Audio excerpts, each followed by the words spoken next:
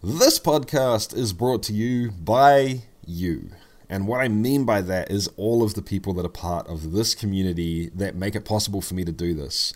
People that take time out of their day to listen to podcasts. People that take time out of their day to watch YouTube videos. People that leave comments, that recommend it to other people, that have a discussion with the guy in the comments section and give him suggestions or take suggestions from her. It is an absolutely awesome thing that we have going here, guys, and I cannot thank you enough for it. I am especially thankful for the Patreons who support Chase the Craft directly through the Patreon platform. Thank you very much, guys. If you're interested in signing up, you can visit me on Patreon, have a look at the tiers that I offer, and see if any of them are right for you. With all the craziness going on in the world at the moment, I really wanted to talk about community from a few different angles. Talk about it from a commercial point of view, a marketing point of view, but also a health and well-being point of view of the individual. I thought for a long time about the perfect guest to include in this podcast, to bring to you guys to talk about this with. And at the end of the day, there was just really no competition whatsoever. It had to be Roy from Aquavitae. By the end of this podcast, I 100% believe you're going to understand what I mean and you're going to know why I wanted to talk to Roy about this. But I'll let you make your own mind up. Let's get stuck right in.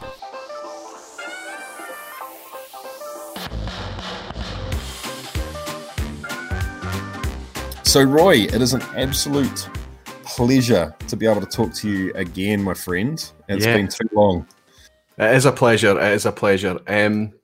I have to make a small confession to start, and that is on the run-up to the Texas gathering, the Bastards Ball over there. Mm-hmm. They released a list of all the channels that were coming out, and I was vaguely aware of a channel called Still It. Yeah, I didn't know about the content. I didn't know about Jesse. I didn't know about anything, and I only looked at Still It for the first time on the run-up to that event. And I realized just how big a channel, what a reach you have, what a community that you're building as well. And then obviously when I got to meet you over there and hang out with you, it was an absolute pleasure, and I'm glad to have had that opportunity. Oh, me too. Yeah, it was so nice to be able to get together with people of like mind and be able to meet people like you. And for me, it was the opposite, man. I think I even told you when we were recording that little bit, I found your channel before I started my channel, and I've got this super clear memory of the way I found you is that I couldn't figure out how to say the name of some Scottish distillery, and I found one of your how to pronounce videos, and that's kind of how I found your channel, and that was right around, it was either just before I started Still It. And when I say started, I mean go live. I'd definitely been recording and stuff, but I can't remember if I had anything out. Those videos have been really good. They've reached a lot of people for me. If people have heard of me, it's probably through the pronunciation videos. That's kind of been a gateway video for me, which was always part of the strategy, right? That if you're going to do something on YouTube, you're starting from nothing. What can you do that's going to actually be of value to somebody that you can cast a net out there to try and attract some people to come and watch what you've got to share. And the first couple of ones that I did were just little experimental videos. But then I was writing a blog post about pronunciation, and I couldn't, there's no way you can write down the pronunciation. You can't write it phonetically. And so the only thing you can do is let people hear it. So that's what brought about that video. And I'm really glad I did it. I'm now getting pressure to do number 3 because there's so many other names coming out now and so many expressions that I could easily do a 3rd version. So I might get around to that at some point, right? Yeah, you should, man. Yeah, so that's that embarrassed me even more, to the fact that you came up to me and you knew so much about the channel and the recycled reviews and things, and I was like, wow, okay, you're a gentleman. Oh, dude, honestly, before that, I was very shy about the whole thing. I felt like an outsider to the whole, because I had no connection specifically with the whiskey group of people. I was only hanging out with the home distillers online, you know. Yeah. So for all of you guys, I was quite nervous to actually talk to you, because you guys were the YouTubers. It's weird, and then you're sitting over here going, "Yeah, I've got a channel too." Like, but I mean, you're 50,000 subscribers. You've got a significant 50, sized channel, absolutely. So that it's bizarre to me that you felt that way at all. But I mean, everybody felt that way. You know, the thing is that we're the YouTubers. It's kind of, we're still doing things from our kitchens and bedrooms and spare rooms and things. It is That's really, right. it's a very domestic hobby, right? Yeah, very much so. Yeah. So just in case the people that are listening, in case that they know who I am, but they don't know who you are, do you want to let them know what it is you do on YouTube? And then we can get into talking about community, which is what we're here to do. So I'm Roy. My other name on YouTube is Aquavite, and the channel is Aquavite. Aquavite is based on the concept of sharing whiskey, sharing the liquid itself, of course, but sharing knowledge and experiences and stories and concepts, ideas about whiskey, how whiskey has come to be, and how it is so much more than just an alcoholic drink. That's kind of so it's almost kind of the very existence of whiskey that drives me, how it's such a powerful thing. And when I say powerful, I'm not talking about high ABV, I'm not talking about ethanol content. I'm talking about as a connector of people, as something that really, like nothing else. You could talk about wine, you can talk about other spirits, you can talk about lots, but whiskey has a depth to it that I find compelling. And that's what drove me to get in front of camera. I was very camera shy before I started doing this. So that's what the channel's about. I do live streams now. I do, they used to be every 2 a month, but because of current situations and times, I'm obviously bringing a lot more content. I think people are seeing a value in it just now. They're using it. They're very well attended. But also occasionally I do pre-recorded content such as blind challenges, recycled reviews, basically things that interest me about whiskey I like to share through the medium of YouTube. That whole subject, that whole genre, that whole group of concepts is super under threat of turning into wankery and pretension. And just if you're listening, guys, that is the exact antithesis of what Roy is about. So if you're worried about any of that side of things in the world of whiskey, you don't have to worry about that with Roy. Which is, it's special, man, because I think in something like this, and from a branding point of view and from a community point of view, authenticity is just everything. I think when it comes to putting yourself out there on YouTube or a brand or a product at the end of the day too, but especially when we are the ones that are kind of the product, it means everything. And of everyone that I've managed to meet through this, you kind of come to the top of that conversation time and time again because you just do such a damn good job of it, man. That's really nice of you to say, Jesse. Honestly, I've put you on the spot. Well, honestly, because the thing is that it's very easy. The language that I use sometimes, the concepts that we talk about, especially when we get into tasting notes and using kind of buzzwords and phrases about whiskey, it can sound very pretentious. And really I remember how I felt when I was kind of just standing outside of that bubble, and you do feel a wee bit removed, a wee bit shy about stepping inside. So I sometimes have to check myself because I want it to be as inclusive as possible, and I want it to be about trying to shine the light and lead everybody in, not only just to work out how fantastic whiskey is, but how to have a much healthier relationship with alcohol, honestly.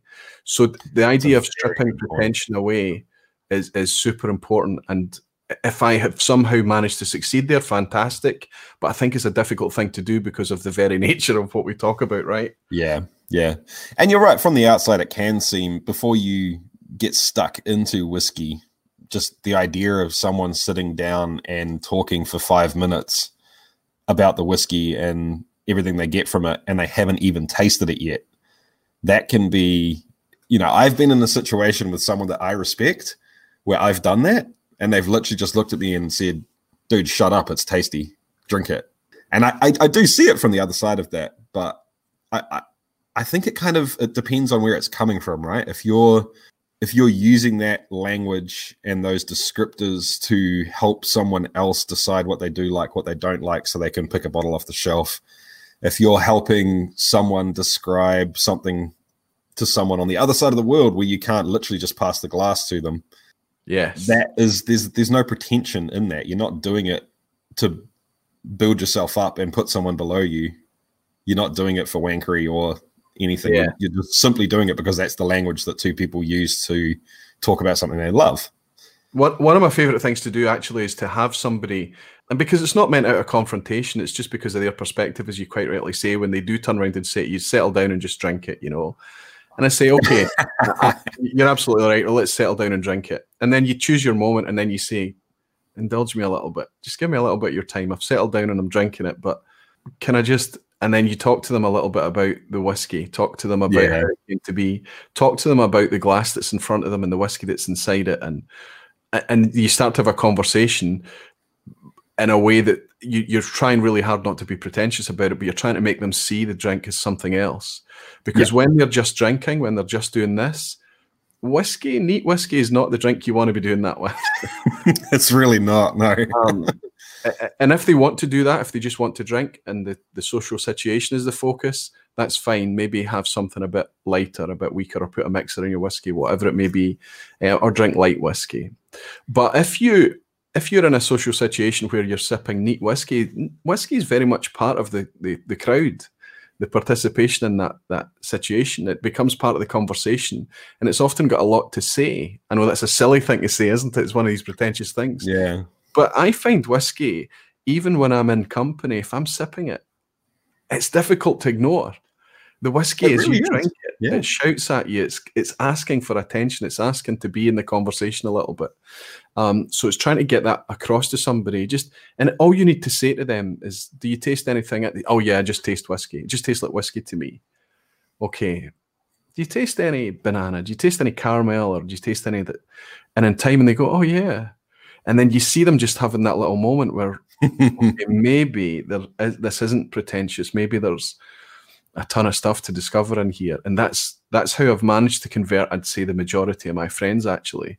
Because we all came, including myself, came from that perspective where whiskey was just whiskey. And everything tasted and smelled like whiskey. Yeah. I think for me, too, the conversation that happened with my wife that led her to enjoy it more than just a drink was because that's how it used to be between us. I'd start talking about it and she'd be like, whatever, I just let me watch my movie and enjoy this yummy thing in my glass. Enough. Yeah. And it was like you'd pour something else for her and she'd go, I don't like that. Interesting. So why? If it just tastes like whiskey, why is this one yummy, but this one is I don't like it? And tell me, help me understand, so when I go to the store and buy another bottle, I can try and pick something that I think you might like. And that leads to start, oh yeah, okay, so there actually is something that's different about whiskey A and whiskey B. Yeah. So how do we start talking about what is the language that we start using to describe those differences and what my preferences are? That's worked for me on a few people as well. But I mean, that's one of the biggest things, is to get, especially through contrast, or if you can get people picking up hooks. So it's obvious to get a hook out of a peated whiskey. People taste smoke and medicinal notes and seaweed and all these things. Peat is a very obvious hook. Strong sherry-influenced whiskey is an obvious hook. And then a sweet caramelly vanilla bourbon cask. If you can get those three cornerstones, if you like, and get people tasting this extreme difference between those three styles of, and at this point we're still only in the Scotch realm, right? Yeah, totally. If you can get them going, wow, these are clearly different drinks, and then say, okay, that's just the start. Literally, it's difficult to find whiskies that are so similar. You need to have quite a collection before you start to find whiskies that are so similar they're difficult to tell apart, right? When you're sipping in contrast, of course. And if you can get people intrigued that way, I think it goes a long way. And then from that, with any luck, we get to, I realize how choppy my video is. I don't know why that is. It's fine. Don't worry about it. from that, we start to build that community that you're talking about, right? Yeah. I think this is probably a good segue to start talking about that. And the reason I reached out to Roy is because the community that you've built is astounding to me. And I know that you've got a background in, not in that directly and not in anything necessarily YouTube related, but you've got other skills that lend itself well to this. But maybe let's start talking about the hobby itself and how a community of a hobby brings people together that wouldn't normally be together. Does that make sense? Yeah, absolutely. I mean, the channel is kind of tongue-in-cheek founded on certain concepts, and one of the concepts that it's founded on, and it's on the coins here. I've got one of your coins here, Jesse, and I've got one of these. Fantastic! You're a superstar. And along the rolling edge, you'll see it says it's not whiskey until it's shared. And of course, we know that that's not true. Of course, it's whiskey. But the point of that statement is that the experience, the enjoyment is amplified when you have the opportunity to share it. We're quite happy to find a quiet moment and pocket of time where we're sitting on our own and we're maybe analysing and enjoying a whiskey on our own. But the majority of people are drawn to that shared experience. And it makes sense that it doesn't need to be just two people enjoying a dram. It can be 3, 4 more, and it can be club level events, festivals, pubs, wherever it is. All I've done is take that very same concept and moved it into a kind of virtual environment in order to reach people wherever you may be. You may be in the centre of London, and there are clubs and events and shops and all sorts available to you, but you may be out in the back end of nowhere, where it's tough to get that shared experience. So it's given people that regular environment where they can come to kind of rely on it if they want, if they choose to, and get together, and they start to recognize the people, they start to make friends, and they start to connect. And then they realize that the whiskey brought them there, but then the whiskey took a back seat and let them just be people, sociable beings. That's, I think, a very good point. And I think that echoes to any hobby I've ever been part of that forms that really strong sense of community. It's always that the hobby is a catalyst to get people together that without that catalyst maybe don't have any particular right, or that's not the right word, but any particular need or obvious link together. And it seems more obvious to me in the whiskey community in many ways, and in the distilling community too, than most other hobbies. If you look at other hobbies, there's quite often a type, right? There's quite often a stereotypical sort of person. And I think in whiskey, that's somewhat true. But the people that I met at their Bastards Ball, the people that I met traveling around from distillery to distillery, if you put them all together and took whiskey completely out of the equation, people would be baffled as to why they're all together, right? Absolutely. I mean, it's something that we all talk about. You'll hear me talking about it regularly, where we talk about the only thing that's probably brought all those people together is whiskey. Whiskey and that community, that gathering, doesn't care what you do for a living. It doesn't care how you eat, how you pray, how you vote, nothing. Nope. You leave gatherings and make strong, lifelong friends, and you walk away thinking, I don't even know if that guy is married. I don't even know if that woman has kids. You're right. You're totally right. Yeah. Things like that. It's bizarre that it can function that way, but it does. It's just we completely focus on this really immersive shared experience that is the whiskey. And we enjoy the fact that we don't need to worry about all the things that divide, and we can focus a little bit on these very strong, compelling themes that unite. And that is addictive, and that's what builds community, I think. I think you're right. And one of the very refreshing things for me, about 6 months ago to a year ago, and up until recently, was the fact that more and more increasingly, I was seeing people not do that, right? If you didn't vote the same way that I vote, we can't be friends. Yeah.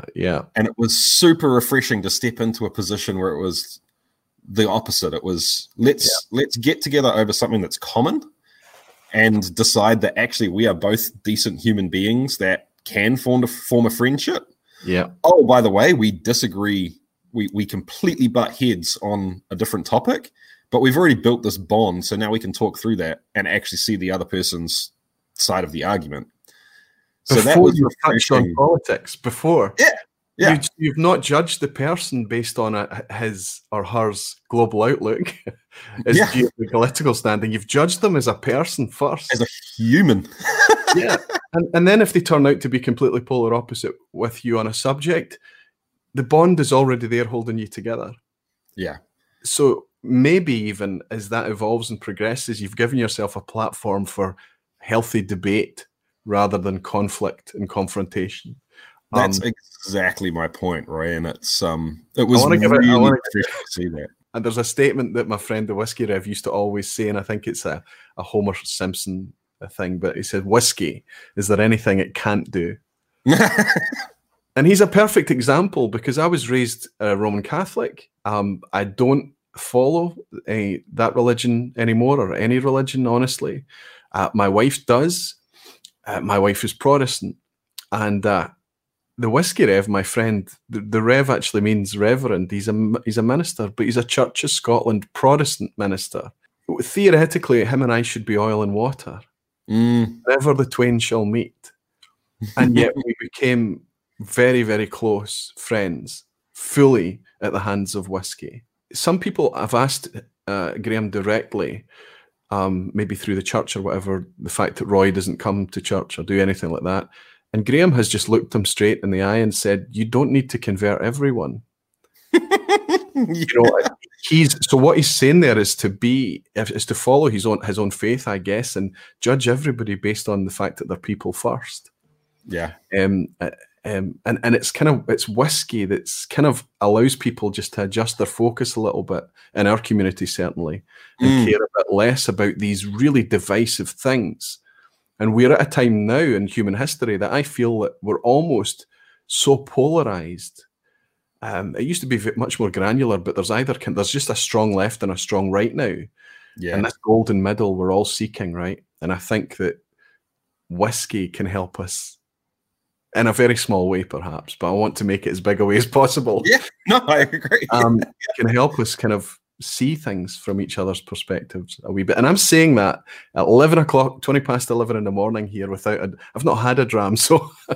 I've had a few. I've had a couple for both of us. I have this now, and I've got some, maybe some Ardbeg coming up next. But I completely and utterly agree with you, Roy. And I think it is that if you build a relationship first, when you realize that you disagree wholeheartedly with someone on something, don't let me twist your arm, dude. It's these are exceptional times that we live in, Jesse. So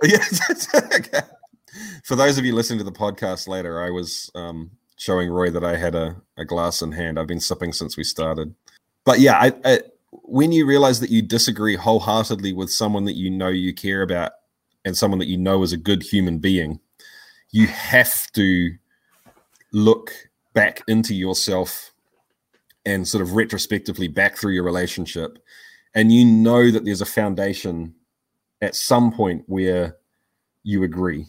Yeah. And and that logically has to lead to a conclusion that somewhere along the line, someone has a belief or something that is perhaps intangible, something that perhaps is irrational. But if you grant them that one little kernel of something, everything beyond that makes sense, and you can understand how they got to the answer they got to.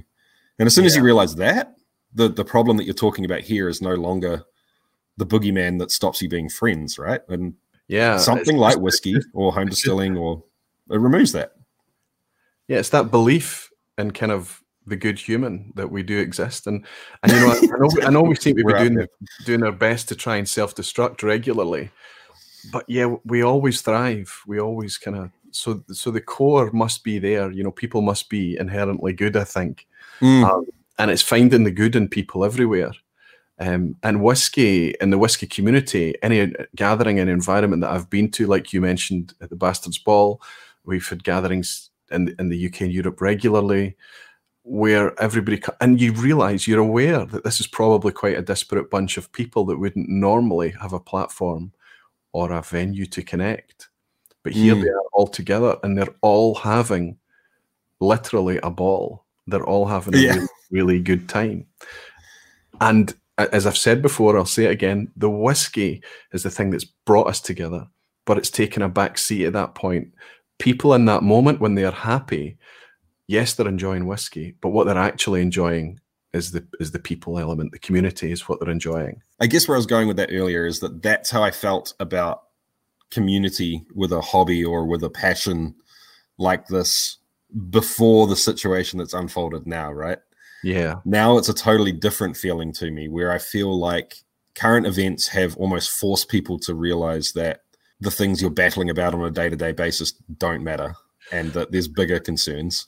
Yeah. And now it's almost the opposite. Now it's that everyone's in lockdown and everyone's, well, depending on where you are, people like me, and I know you were saying beforehand as well, I'm just horrible at reaching out to people and having any contact with humans if I'm not forced to.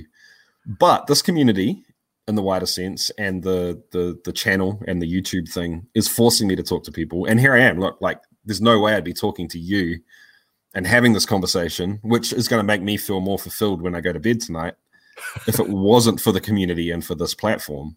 And I think there's something to be said for that as well. I think there's a lot of people that would be in danger of estranging themselves from the whole world if it wasn't for this thing. Yes. We're all getting a taste of social isolation now. I think is what I touched on earlier. I don't know if we were live at that point, but one of the reasons that this whole persona, this Aquavitae persona, was created is that my wife spotted some health issues in me, working at home from home for 25 years. I used to be busy and active and out and traveling a lot and things, but as my role developed, there was more and more home time. And then as the young family comes along and everybody goes off to have young families, all your friends, your peer group go and do that at the same time, some divorce, some relocation through work, whatever your friendship bases you touched on as we started to speak shrinks quite quickly. Social isolation becomes something that's not a decision you made. It's not a choice. It's just something that you suddenly find yourself in. And you're doing it less and less as you get a little bit older, perhaps too. So my wife spotted that in me and actively encouraged me to do something. That has helped me hugely. It's helped me to reconnect with people again. But the people I'm connecting with say exactly what you are just saying often. And that is that they found themselves in a similar situation. They reached out, perhaps through technology, social media channels, YouTube, whatever it may be, and they discovered a community.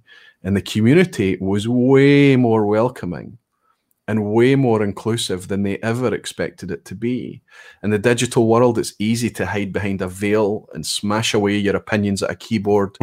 Really quite difficult, And in the whiskey community, that sense of this shared experience again kind of breaks that down. And kind of whiskey, I always say, it kind of almost demands that in a whiskey environment that you become a better version of yourself almost in order to participate in all that positivity, all that kind of connectedness, all that happiness. This sounds very cheesy. We're not selling anything here, Jesse. We're actively talking about something we've experienced. Am I right or wrong? No, you're right. You're 100% right. It's funny because you mentioned earlier that you don't follow any particular religion, and yet the branding and the messaging for your channel is packed full of it. Yes. And I must admit, dude, when I first found you, I kind of thought, oh no, what is this? Until I realized that it was it's not tongue in cheek because it's used out of context for sure. It's like you've taken those words back and turned them into what they actually mean. You've given them context again, rather than them being used as a trope, if that makes sense. Absolutely, it makes sense. Ralphie was on the show just over a year ago, and he on live on air, you can see him kind of scolding me for using the evangelism word. Yeah, right. Because of its religious connotation. And he said that to me over time, anytime that we met or whatever. It was kind of always something that he said that he felt was, and I think he's trying to give me a bit of advice there because he thinks that I'm maybe isolating myself from people who would maybe judge me before they see me, like maybe you did a little bit there. But it's about, I'm using the evangelism not in the religious sense, but in its true kind of much more wider meaning. I don't know if... No, I totally know what you mean. I don't quite know how to articulate it, but yeah. I'm kind of trying to say I am evangelizing, because the only other word I can think of is enthusing. Yeah, not powerful enough. Yeah. So I find it interesting that, to go back to your point about us sounding like we're trying to pitch something here, because it's kind of the same thing, right? The language and the description and the I guess kind of emotion that it brings up can be quite overwhelming for someone that doesn't partake in the same enjoyment of the same hobby as you, which I think, to be honest, probably comes back to that things looking pretentious and snobby and douchey from the outside, right? Yes. If we were talking about any topic like this in front of people that didn't like the topic we were talking about, we'd come off that way. I think that's almost no doubt unavoidable. Awareness is the first step in everything, in anything, and I think just the fact that we're admitting that and talking about it puts us in a better place, because we're still going to get caught out. We're still going to speak in a way that's going to be overheard by somebody, and somebody's just going to narrow their eyes and say, "Listen to this idiot." Yeah. But that's just people. It's a people thing there, and we need to temper it try and keep it appropriate for the right people, their audience and things. But you know what? There's an argument for sometimes just going with it, letting the passions run and things.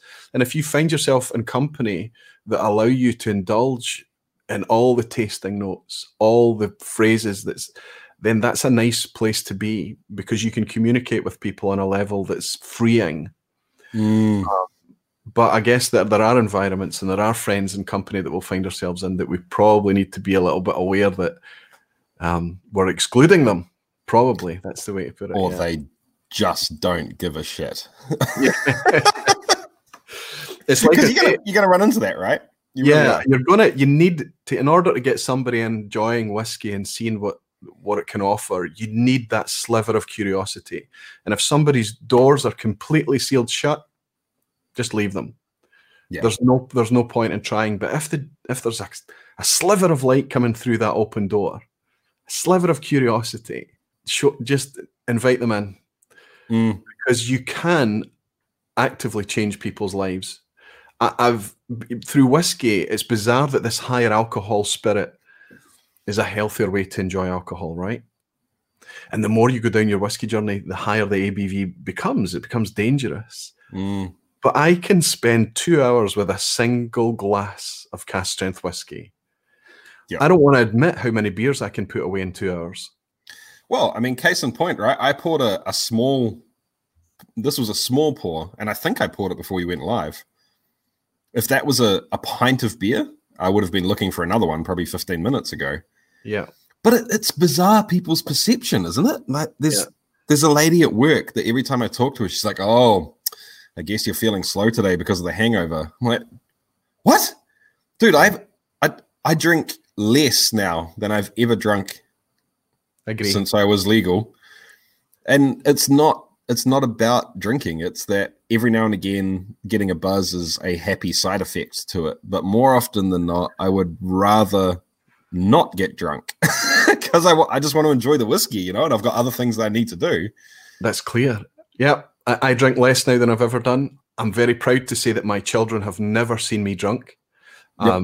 I mean, they've seen me with a glow and happy and things. Yeah. But I think you know what we're talking about. They've never been intimidated by daddy drinking or anything. And, obviously that's a lot to do with choices that you make as a parent and a human and everything. But of course, whiskey has helped me do that because I do slow down my intake. And when you're drinking whiskey, you're going to be thirsty. So you're reaching for a thirst quenching thing like water or something on the side, which is healthy to do as well. Whereas if you're drinking beer, you're using the beer to quench your thirst. And you don't realize that that's what you're doing. And you're in this cycle where you're having more beer to quench your thirst that's causing you to be more thirsty. And I don't want to knock beer at all, because there's ways to enjoy any alcohol in a very responsible way. I think once you get past drinking and start to taste, that's the big difference. Oh, 100%. Yeah. Whether it's craft beer or gin, wines, once you're tasting as opposed to drinking, I think that's quite a shift to make. Yeah. There's such a stigma with it. Oh, but it's so strong. I had a friend come around and I poured him 8 things to try, but everyone was like an eighth of a standard drink. You know, it was literally just enough to try. And then his wife was like, "Oh, you really shouldn't drive now." I was like, he didn't even finish it. He hasn't had a standard drink yet. If he just had one beer, would you even be saying anything? And it's not that I'm like, "Oh, drink and drive, it's fine." It's just that I keep noticing these things pop up where people see the ABV on the bottle and automatically equate that to getting drunk. It's bizarre to me. I don't understand it. I have the same issue where people come into my house and they see the whiskey, because the whiskey's literally, it's filling 2 cabinets in the dining room. My studio here, the first room that they pass in the house, is dripping with whiskey everywhere, and you can see their face. And if they've never seen it before, you can see panic. They're going, "This guy's an alcoholic. Yep, he's an get the kids out of here quick." Yeah. And then you'd say, you start to talk about it, and you start talk about it in a lighthearted way, and you talk about, before you get into the concepts that we're discussing here, you just mentioned, listen, if I had a real alcohol problem, a drinking problem, this whiskey wouldn't exist. It wouldn't be here. And it would not be the drug of choice. I You am would not be buying $100 bottles. Yeah, I'm drinking such little amounts. Yeah.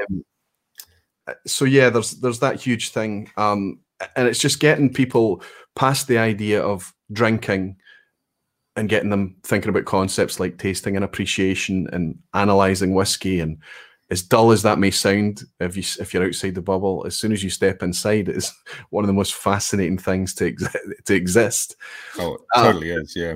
I've often talked about a very real story that happened. We had a teacher, one of the kids' school teachers, here one evening, and her husband was here as well, and he gifted me a bottle. He brought a bottle along with him, so he was clearly somebody who enjoyed whiskey, but he enjoyed it as a drink, and he would put a mixer in it and just drink it as a drink.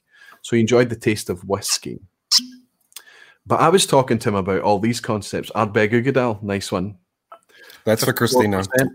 54%, exactly what we're talking about, right? And you can easily enjoy it neat. Anyway, he's sitting at the table, and we're enjoying neat whiskey together. I'm talking to him about these ideas that we are discussing right now. And he kind of just shakes his head and he goes, "Roy, stop." He said, "Tell me, I taste whiskey. I've been drinking whiskey for years because I like the taste of whiskey. What do you taste in whiskey? What is it that you taste?" And I was kind of stumped, and there was that kind of microsecond of a kind of pause, a pregnant pause at the table, this silence. And I said, "Everything." That's true. And he said, "Oh, come on, everything." And I said, "Okay, indulge me. Just say anything, any kind of flavor or aroma that you've ever experienced in your life. And if I haven't experienced it in a glass of whiskey, I'll say so. But probably I've read it somewhere." And it got crazy. We started to talk about grass and dirt and tree bark and metals and chemicals and all of these things. It got crazy. But we know that it all exists inside a glass of whiskey. Everything you've ever tasted and everything you've yet to taste is there in some glass of some whiskey somewhere. And by the end of the evening, when he was leaving, when he said goodbye, he admitted that he got it, he understood it. Now, I'm not saying that he could taste, but there was enough of an experience through the whiskies that we shared that night that he understood that it was way beyond that sense, that flavor of whiskey in a mixer that he's been drinking for years. So I find myself being pretentious and saying ridiculously fanciful things like everything is in whiskey, yeah. But we can justify it. And you as a distiller, you're chasing that everything. You're trying to find ways to put that in the spirit and then mature it in a way that it can deliver everything. You understand it on a very general level, right? I don't understand it, but what I don't understand is when I find people that love geeking out on how to make whiskey, when those are the people that tell me, just shut up and drink it and enjoy it. Yeah. You hand them a glass of whiskey and I like it. That's the end of the discussion. Yeah. It blows my mind. It's like, okay, dude, so you like this one and you don't like that one, but you don't want to talk about what the difference between these two are so that you can go home and figure out where that flavor is coming from and how to manipulate it. And if you like this flavor, how to give you more of that. And if you don't like that, how to dial it down. I can't even talk. But that's why blows my mind. I guess that's why you, in your channel, you call it Chasing the Craft. Yeah, that's the whole point. And to be honest, the reason that is front and center on the channel is that I want to, from the get-go, is if someone finds my channel, if you're here to figure out how to get drunk at home for free, you found the wrong guy. Leave now. Perfect. Yeah, and I mean, that's the whole point. So I think we've, in some ways, beaten that topic not nearly to death. I think we could go on for much longer, but I did want to touch on the idea of community for the commercial world. And this is a really interesting topic to me. And just to let you know, the reason that I want to talk about this is that a lot of the people that are going to listen to this podcast are taking the craft of home distilling super seriously, and there's people that are sitting on the fence of jumping into the professional side of things. Professionally, yes. Understand, yeah. Or they've leapt and now they're looking for more information, right? Yeah. And the reason that part of me is reluctant to talk about this is you see this being used as a weapon in the commercial world. And community. Community and it's been weaponized for a lot of people. And what I mean when I say that is that it is pretentious, it is fake, it is not authentic, but they're pretending that it is. And you know inevitably that that's going to come falling down around their ears.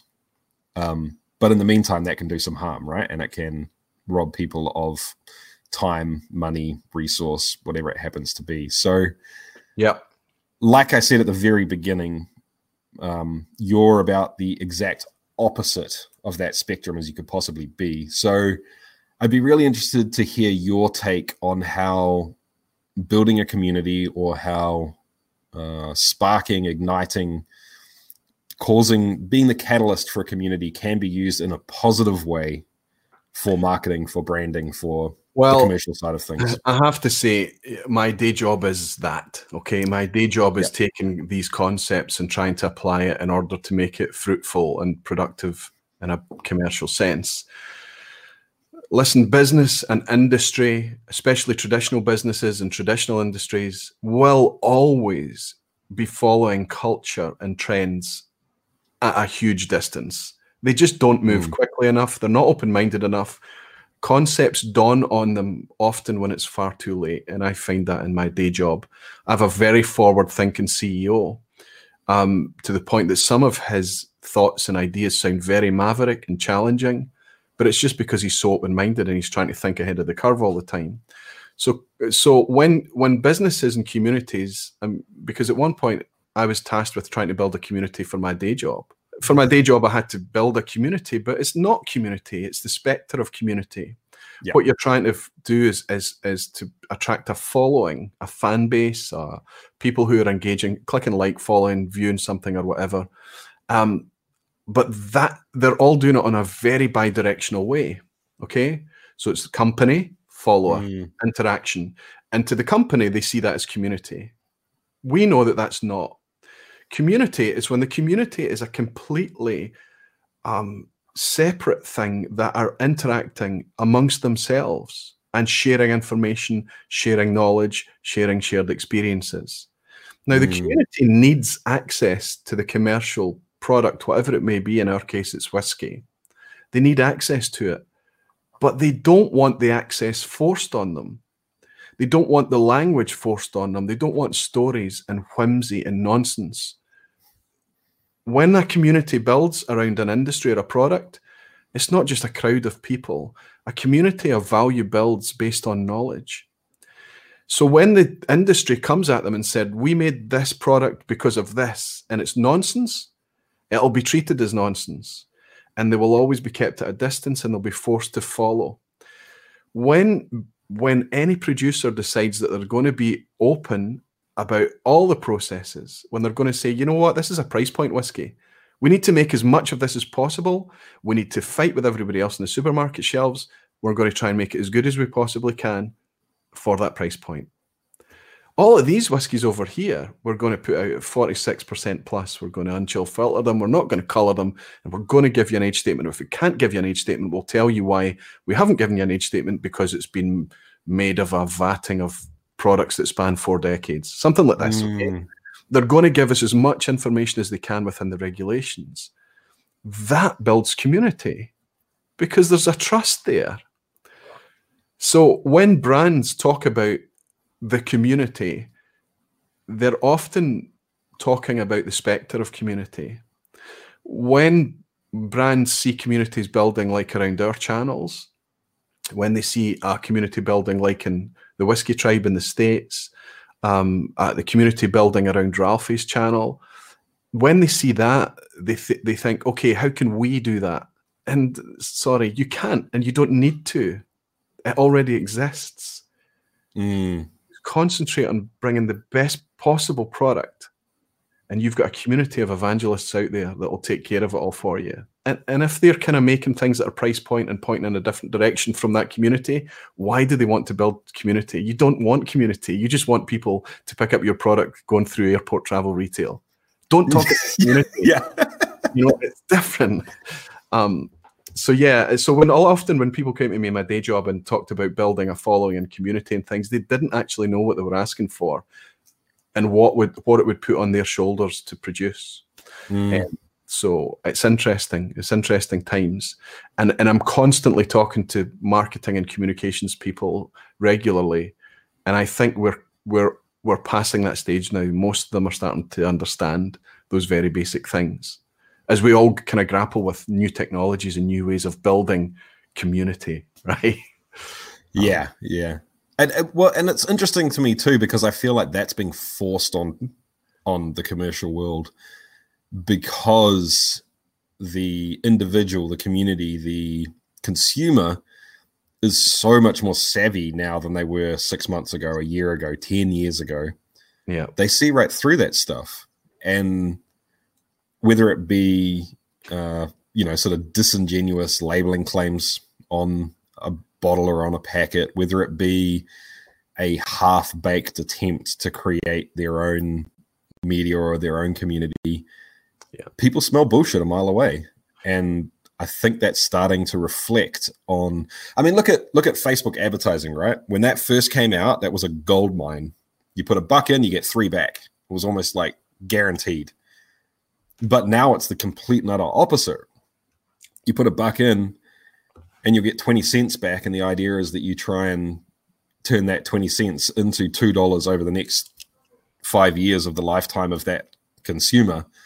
And I think the idea of community has gone that way as well. And I've had this conversation with people. I've had hey, we've got this awesome brand. We'd love to start a YouTube channel to advertise our products.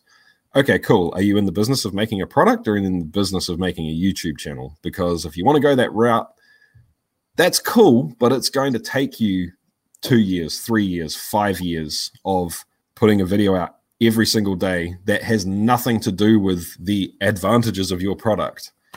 Yeah. You know, you make 6 videos and maybe you buy yourself the right to put 1 video out that's actually advertising your crap. Yeah.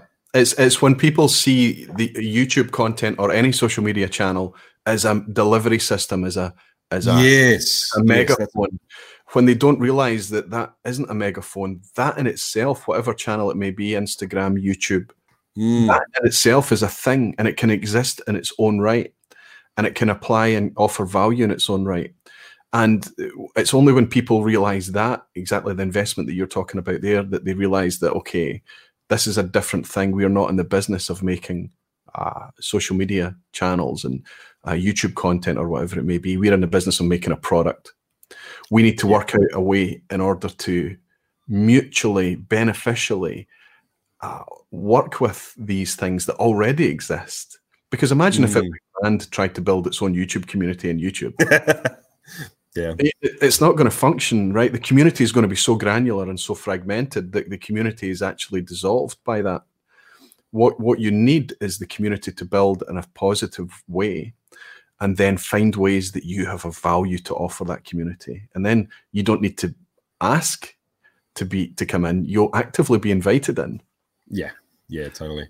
I think that's the key to any of this, right? If you're trying to use anything to do with community or building a I don't like the word influencer, and I don't like the word following, because it's been polluted in the same way that evangelism. Yeah, but we also context is everything, and if influencer is the right word, or if we use it, we don't judge each other, Jesse, because we know the context that we're talking about. We understand exactly what you mean. Yeah, I think if you're in the business of doing any of that, the key is value, like you said, right? You have to be able to distance yourself from, I make this bottle of spirits and I know it's so awesome. So if I put it out there, everyone else will know it's awesome too. You have to completely detach yourself from everything you know or that you want people to know about you, and put yourself in the shoes of the person that's going to be receiving whatever it is that you're putting out there. And does that offer value without this? If you took this away from the picture, does that thing... Yes. Is it something that they want to consume anyway? And what's an amazing hammer blow demonstration, I think, of what you're talking about is the fact that people are making a product there, and what they're hoping to do is sell a product for more than it costs them to make it, and that's how they can exist as a business. And that's fantastic, and that gives them layers of things to invest in marketing and advertising and all of these things. But now that we're in a modern world where technology has come in and created all of these things that didn't used to exist, such as YouTube content is the prime example, they're thinking the YouTube model used to be one where you set up, you went to a manufacturer, a producer, whatever it may be, they gave you free stuff and you reviewed it and you talked about it. And you could sustain yourself and you could get lots of free stuff. But then concepts like community funding came along through models like Patreon. And suddenly you're in a situation where you go, wait a minute, I don't need to ask for free stuff. I don't need anything. In fact, if producers give me free whiskey, it's a burden. I've got more whiskey than I can. I don't know what to do with it. So that's a big shift right there. When you tell people, thank you for the offer, please don't send that to me. I don't know what to do with it. However, one of those samples I'm interested in, tell me about that, and I'd like to go and buy it by myself. That's a landslide change right there. Yeah. And then the next thing that you can do with that is you suddenly put yourself in a position that you're completely independent. And as long as you're not being deliberately controversial, but you're actively sharing as flat, honest opinions as you possibly can, you build that value to that community, and then you become more valuable to that producer as well, because they then seek you to be positive about their product, but they know that it can only happen if they have a good quality product. So they just concentrate on what they're good at. You concentrate on what you're good at. Yeah. And the community are happy consuming what they enjoy. Yeah. And they can actually listen to you because they know you're independent, like you said, right? And yeah, absolutely. And it doesn't have to be hardline one way or the other. I mean, if someone, I'll be honest about it, if someone gets in touch with me and says, hey, we've built a widget, we think you'd really love the widget, widgets are awesome, you need a widget, I'll say, sure, send it to me, I'll try it, I'll tell you what I think of it before I put it in the video. But the widget, like, you're sending that to me, and that has nothing to do with whether or not it's going to get into a video or whether or not I'm going to advertise it. If I try it and I like it and I put it in a video, I'll tell people what I actually think about it. Yeah. Not, oh, I'm getting a free widget and that's worth $100, so now I have to put it in a video and tell people I love it. Like, that just destroys everything we stand for. Yeah. I mean, oftentimes these widgets, I mean, they're not things that we get on loan because they're worth so much money or anything and we need to box up and send back. These things tend to be things that are affordable. And oftentimes, it gets to the point that, well, if this is a value to the community, I don't really want to be spending my money on all of these affordables. I'd rather just pick a few here. And it really depends on the context of what you're reviewing and what you're talking about. I have the luxury, and I have to be honest, Jesse, I think you do too, that neither of us are single product reviewers. We don't sit down and review isolated products. We do in a very soft way, let's say. But what we do is we're able to talk about much more general concepts, and it kind of puts us in a slightly more comfortable position, I think. Yeah. Whereas if you're trying to put out 1 or 2 videos a week every week, how can you sustain that? Your community needs to be huge in order to be able to afford that kind of outlay. So it does get to the point that you do need to do exactly what you're talking about. You need to take the product, make a decision whether you like it. If you don't like it, talk to the producer and say, I'm going to say these things about this. Do you really want me putting out a video about this? I don't think I want to talk about this. And find other ways like that to not have to rely on free stuff, I guess. Yeah, totally. And I mean, the reason that we have people backstage right now is that both of us have utilized the Patreon model. Yes. And it blows my mind every single day that I get a reminder that Patreon exists, that anyone would want to essentially send me money to keep doing what I do. But the very fact that people do that, I've realized that, one, it helps me justify my time, right? If I didn't have a budget for the channel and it was a financial burden on the family, I wouldn't be able to keep doing it. Like, just real talk. That's the way it is, right?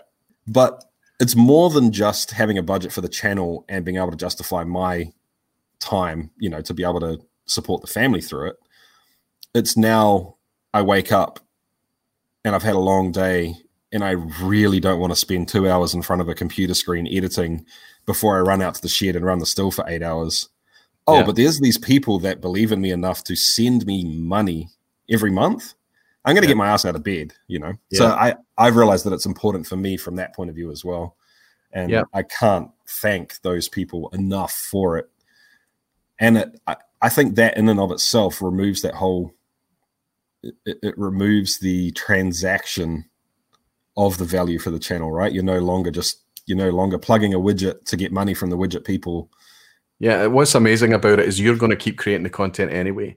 These people are paying you to support you, to encourage you, knowing all the while that if they don't pay, that content will still come. Yeah. It makes me emotional. I find it hard to hold it together when I talk about it. Because it does. When you said it blows your mind, and you mean that, it literally makes it difficult to comprehend. Oh, yeah. I mean that very, very specifically. I'm not just paying lip service there or anything. I'm always I can't put into words. Trying to find different ways to say thank you without making it sound thank you, and it's just become diluted, right? Yeah, constantly you're like, no, but I really am so thankful. But I have to go back to when I was a fan, when I wasn't a creator, when I was watching channels that I really enjoyed. I was a patron of them before, and I understood that I felt good about that, and I got something out of that. But now that I'm on the other side of it, I have to keep that perspective and understand that it's something it's very two-way. It's not just you taking money from the community. It's that you then have to bring the best that you possibly can for the community. And it's always optional. It's never obligatory. And they can take their leave any time that they want, and they can support when it's appropriate for them to support. It's especially when the world turns itself on its head and things are tough for everyone. So please, guys, I've had a few people email me or message me and say, I'm sorry, but you owe me nothing. I owe you. So please. Absolutely agree. And, it bears to, we have to wait and see how things are going to play out over the next few weeks and months ahead, how long this is going to be. I am expecting to take a hit there, but March has been fantastic for me again. And I think it's because people appreciate that, you're saying, wait a minute, I'm not frontline.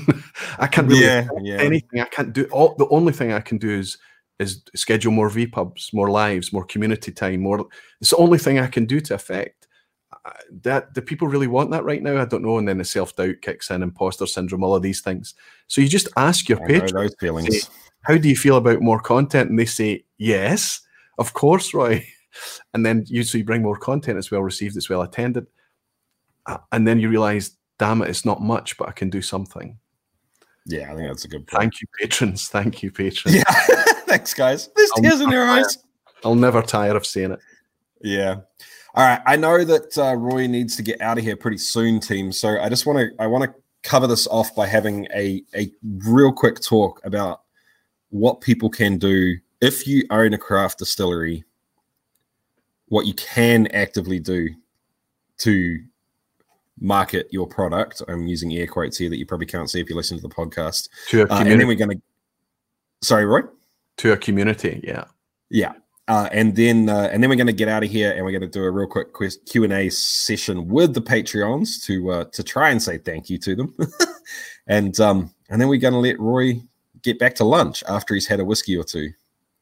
I've only had one, but if you're going to have one whiskey at 11 in the morning, it's going to be a 41-year-old, right? It's yeah, it was given to me by Scott Monroe. This is a North Star Vega 41-year-old, 46%. But as you say, I mean, this was already half empty. I've only poured this much, and I'm still sipping it now. But the taste of it is wonderful. I do feel a little bit of guilt as I look around in broad daylight and at this time of the morning having that taste, right? I feel like I should be on a whiskey distillery tour or something. But no, it's yes, I'll have this one and then I'm on to lunch. I'm not driving anywhere today anyway. Come on, we're locked down. So yeah, Q&A would be nice. But continue, Jesse. Sorry. No, don't be sorry. So I think I am starting to get more people that have been in the community for some time that have now transitioned to being professionals, and also professionals that are in the community that are starting to find the content that I'm creating and people asking questions or asking what they can do or how they can work with us. And for me, the answer to that is super simple, right? If you're in the industry, presuming you're making a good product, then you've got knowledge that I want. You've got knowledge, understanding, experience that I want to know about. And generally that relates to what the viewers want to know as well. If I want to geek out on something, the people that watch the channel want to geek out on it too. So the easiest way to quote unquote market your product is, for me anyway, from my point of view, is to get in touch with me and organize something like this. So instead of talking about community, we can talk about whatever it is that you geek out about. If you love yeast and that's where you get your house flavor from, cool, let's talk about yeast. And I think I really need to, this is a great time to flag this, and this is something that I'm passionate about. Home distillers are not there to rob you of your business. They're going to... Are you still there, Roy? You've frozen up. Yeah. Oh, you are? Okay, cool. I'm hooked on what you're saying, absolutely. Sorry, guys, we're having technical difficulties here. Damn you, coronavirus. But you can hear me though, right? I can hear you wonderfully. Silky smooth. Where was I? I was mid-rant. Yes, home distillers are not there to rob you of your business. In fact, if you're making a good product and you're making a craft, quote-unquote craft product, they're more likely to buy from you because they want a commercial stick in the sand to compare their product to. They want a commercial lens to look at their hobby still through. They want a commercial example to bring them into a new genre or a new sort of type of spirit. I'd never had a crazy, funky, pot-stilled Jamaican rum before. So when I wanted to make one, the first thing I did is went out and spent way too much money on a bottle of rum before I made a rum, which just makes sense, right? And this has been shown over and over again in the craft beer world that craft brewers, home brewers, buy more craft beer than other people. This is what they do, man. Like the whole idea of, oh, well, we're not going to get our tax dollars or we're not going to be able to sell beer to these people is just, it's ludicrous. So my point being is that you've got a huge opportunity there as a craft distiller to tap into that community by sharing what it is that you do and being authentic, which is what Roy was saying earlier. So that's I guess my piece from where I sit. How about you, Roy? Like when it's more of a review and discussion of the product. When you talk about home distilling and the moving from home distilling into it being a commercial business and trying to bring something that you can then market and monetize in order to make a business out of it. I get frustrated with the whiskey industry because they've been making a product for hundreds of years that is already firing passions in people. Their battle is already won. It's like they're holding this thing and they choose to destroy it when it goes wrong, right? It's like they've already got something that's impassioning people. It's not going to be difficult to take it. It's just going to be down to being obtuse or difficult or not open-minded enough or having a really... But in your scenario, what needs to happen is that there needs to be, the modern way of doing things is not setting yourself up as an isolated business and kind of just trying to have these kind of bi-directional point-to-point sales with people. That's not going to work. It's a much bigger thing. You have to have a much bigger value, and the way that you expand and make your value more is by collaboration. Now, collaboration, interesting. If I was to describe that to you, would sound a lot like competition in the traditional sense, but it isn't. Because when you collaborate, everybody working together raises the value offering for the community. The product, and you cross-pollinate followers too, right? You bring Absolutely. People from both tribes or camps to the same thing. And if you try to hide in your bubble, say, no, people, I only want people to buy my thing, carry on, the community will isolate you. Because the value offering of these guys over here that are doubling their offer by collaborating and being much more open, because they are authentic, they've got nothing to hide, they can be honest. And through that model of collaboration, setting up like a whiskey festival is a perfect example. If you go to a whiskey festival, you've got competitors lined up next to each other, table to table, and they quickly realize that they are the same people. They are friends. They're doing it the same way. Their audience is the same. And in that whiskey festival, they endear themselves much more because they're not trying to differentiate themselves. They're standing up and saying, we're part of a bigger picture here. Here's our product. It's optional. Do you want to hear about it? You know, if not, here's our friends over here from another place or whatever. That's a very, very powerful thing. And it's something that traditional businesses are still struggling with. We call it, in marketing, we call it congruence and congruent marketing. You know, the idea that a McDonald's can sell much more McDonald's product if they position themselves next to a Burger King, you know, and a KFC. If they're all together, lots of people are going to head there because all the choices and the variation, the choice is there. Whereas if McDonald's decides, no, I don't like KFC and Burger King, I'm going to go away over there. Well, they're probably going to find that more people are going to go to the KFC Burger King joint. So they have to get together. They have to be in this collaborative environment where they can offer more to their potential audience. That very aspect of collaboration sparks community. There's an inevitability. That's exciting. That's interesting. That's kind of a look at Iron Root in Texas, one of the most openly collaborative with other distillers, with other marketing channels, social media channels. It doesn't matter. They're open. They want to talk about the product any way you want. They'll take any question you like, any prickly question.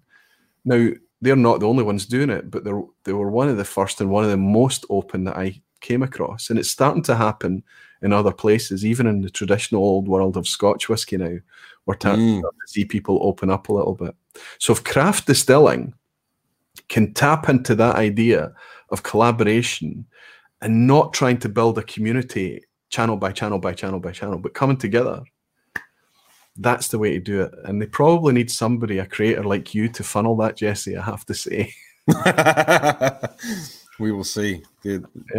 I don't know how you feel. And scheming ahead, I guess. I don't know if you agree with that as a concept, but yeah. No, I 100% agree with that. And I think that comes back to the fact that community is contagious, right? If you see a brand that you love openly embracing another brand that you've never heard of, I mean, what are you going to do? You're going to be interested in it. You're going to try it. You're going to say, oh, this doesn't taste. Let's make up a product. It doesn't taste like Iron Root normally tastes.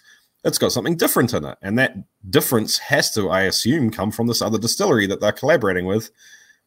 Maybe I should go and look at them, you know, and it's more than just the product. It is the process as well.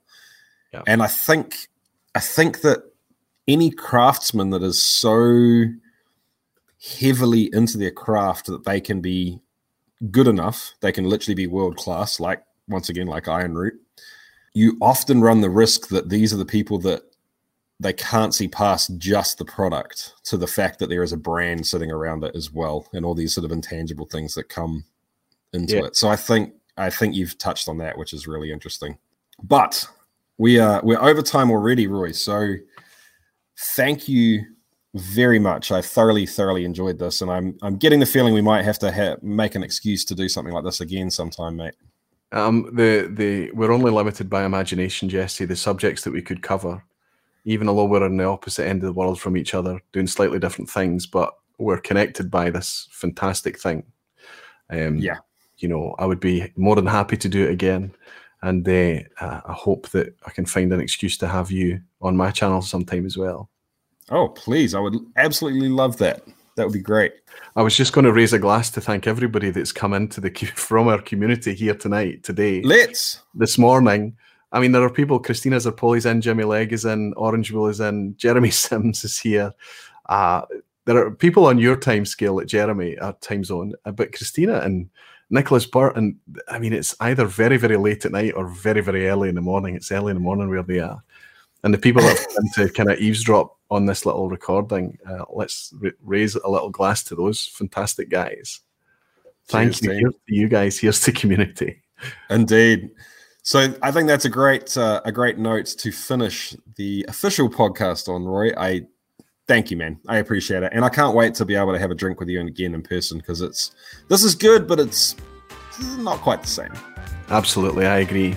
Let's have this thing blow over and be behind us and get together at some environment in the future, my friend. That would be fantastic.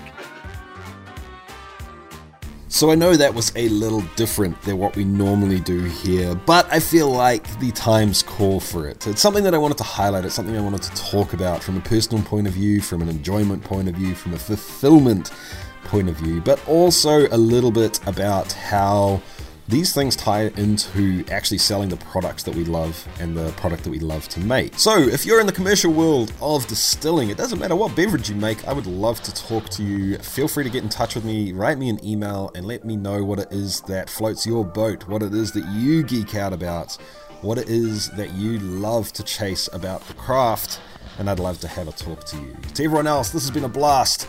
I'll catch you next time. See you later, guys.